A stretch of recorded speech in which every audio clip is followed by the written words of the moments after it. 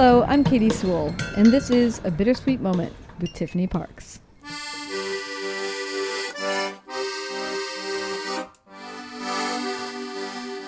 Welcome to The Bittersweet Life.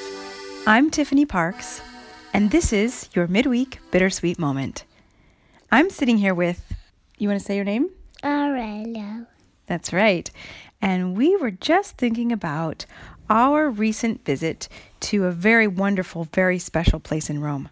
Do you remember what that place is called, Aurelio? TEMPIETTO. That's right, the Tempietto by Bramante. It's a place that I recommend anyone who's visiting Rome should seek out. It is really one of the true hidden gems of Rome. It's literally hidden inside of a courtyard of a church. It happens to be hidden inside the courtyard of the church where I got married, but that's not why I love it. Actually, that's kind of why I picked that church. It's absolutely magical and tiny and wonderful. It's a tiny, tiny little, I guess you could call it a church, although it's more of a temple. In fact, it's more Can I of a... say something? Sure. I love you, Mama. Oh, honey. I love you too. It's more like a shrine. If you can think of a Christian shrine, that would be the case. It is a tiny... I love you, Mama. I'm going to talk about it a little bit more once Aurelio's asleep, but it is a tiny, beautiful, lovely, early Renaissance shrine. And it was built in 1502 by the great Renaissance architect Donato Bramante, who was from Urbino. Aurelio, did you like visiting the Tempietto? Yeah, so much. I love it like this. Oh, he just put his arms out. That's a lot. What did you love about the Tempietto? Eating the tempietto. Wait, the cornetto. The cornetto was after the Tempietto. That doesn't count. What did you like about the Tempietto? Did you like it because it was just your size? A church that was just your size? He's nodding his head. Anything else before we close? What? I love you. I'm going to pause here for a moment and I'm going to put this child to bed and then I will tell you more about... Child? Yeah. What? What child? What child? You! No, I'm a man. And I will be back with more info about Donato Bramante's Tempietto. Hi there, I'm Katie, And I'm Tiffany. taking a brief moment out of the show so I can ask Tiffany a question. Yes? So Tiffany, you listen to podcasts, right?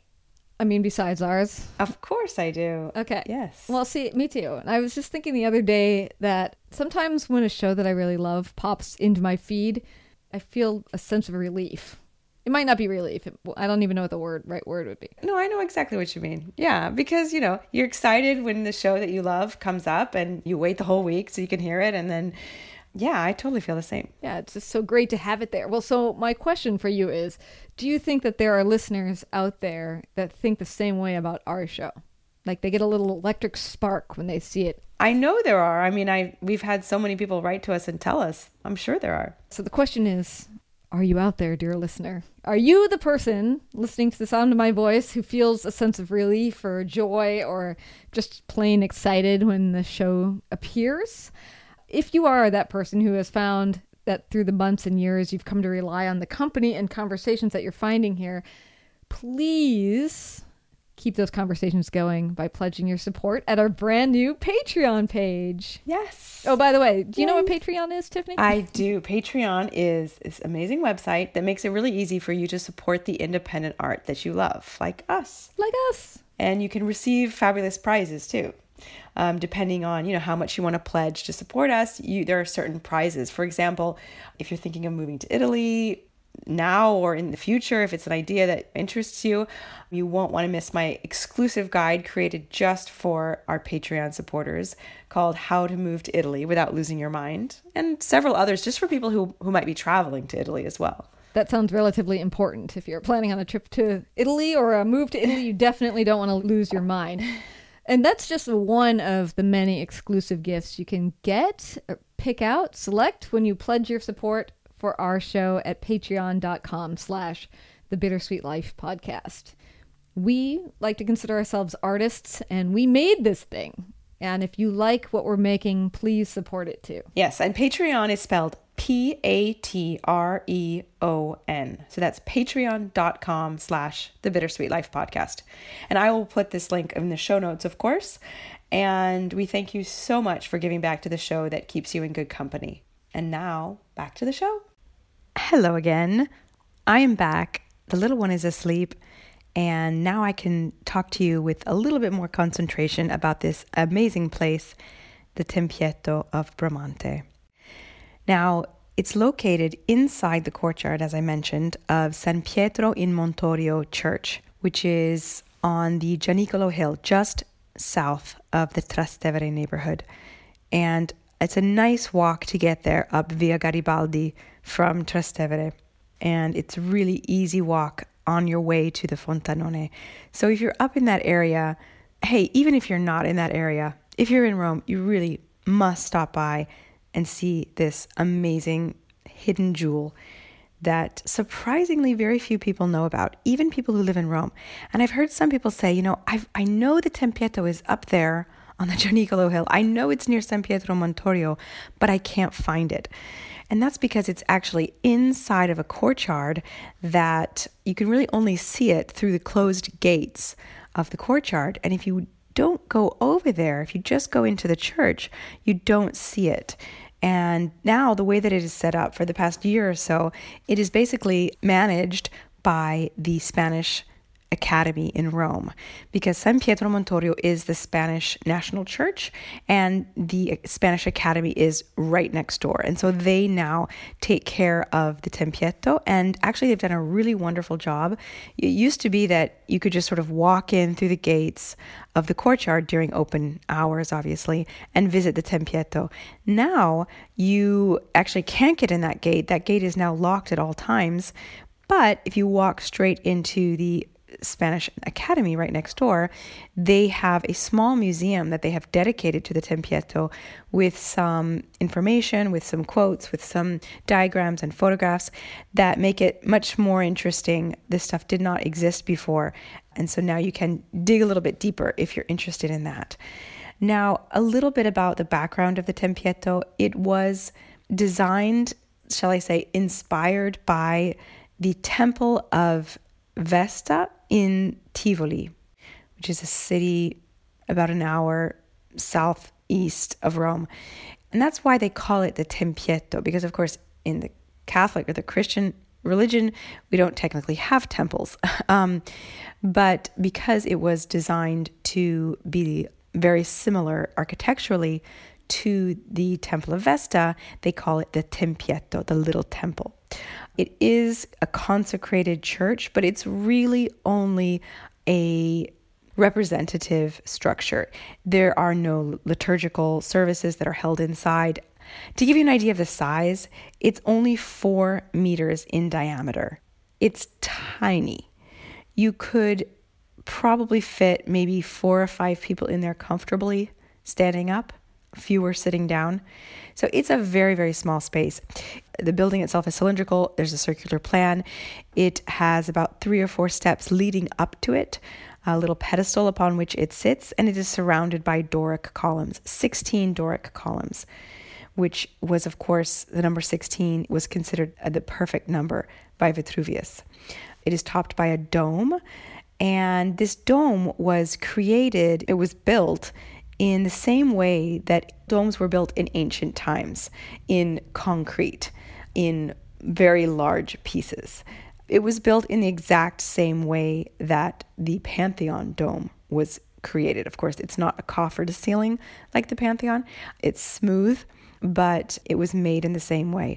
And Bramante, like many artists and architects from that period, from the sort of high Renaissance period, were very inspired by the ancient architects. They didn't want to copy what the ancient architects were doing, but they did want to be inspired by it and use the style of the day to reinterpret the ancient classical structures and ideals.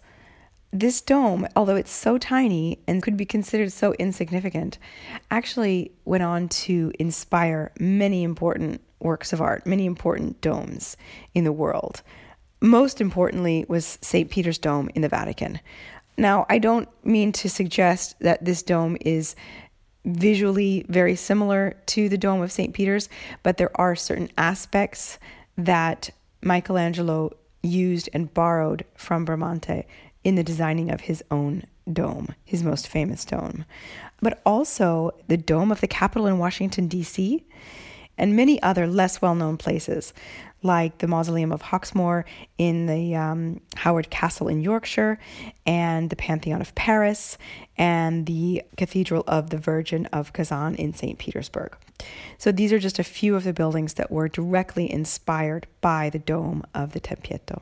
There's a beautiful quote by Giorgio Vasari. If you don't know Giorgio Vasari, he has gone down in history as the first art historian, really. He's the first person to ever do major studies on the artists and write about them. And he was writing in the mid-1500s. And this is what he had to say about the Tempietto. First of all, he's talking about Bramante, and he says, he made also in the first cloister of San Pietro in Montorio a round temple of travertine, than which nothing more shapely or better conceived, whether in proportion, design, variety, or grace, could be imagined. And even more beautiful would it have been if the whole extent of the cloister, which is not finished, had been brought to the form that is to be seen in a drawing by his hand.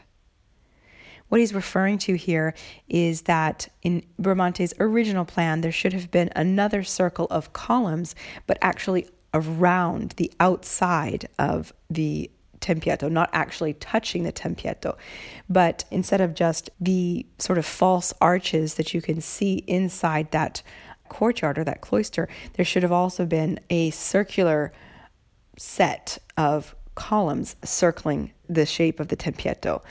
This was never finished, unfortunately, but it just gives you an idea of how this space was considered back in its own day, 50 years after it was created. But even today, many writers and travelers and people who visited Rome and wrote about Rome have talked about the Tempietto and marveled at it. It's really kind of difficult to describe if you haven't seen it. You can look up photographs of it. We'll post some photographs on social media, of course.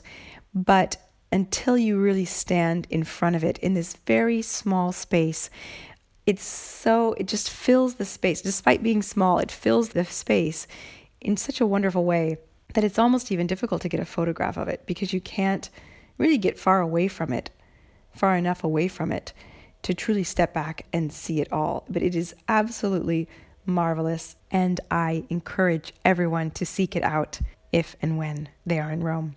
Thank you so much for joining us for this bittersweet moment. I'm Tiffany Parks. Join us again.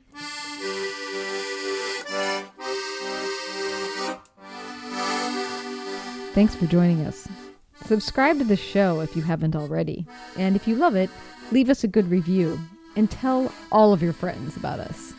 Also, if you have an idea for a bittersweet moment, send it to us by email or voice memo. We're at bittersweetlife@mail.com, or find us using the contact page at thebittersweetlife.net.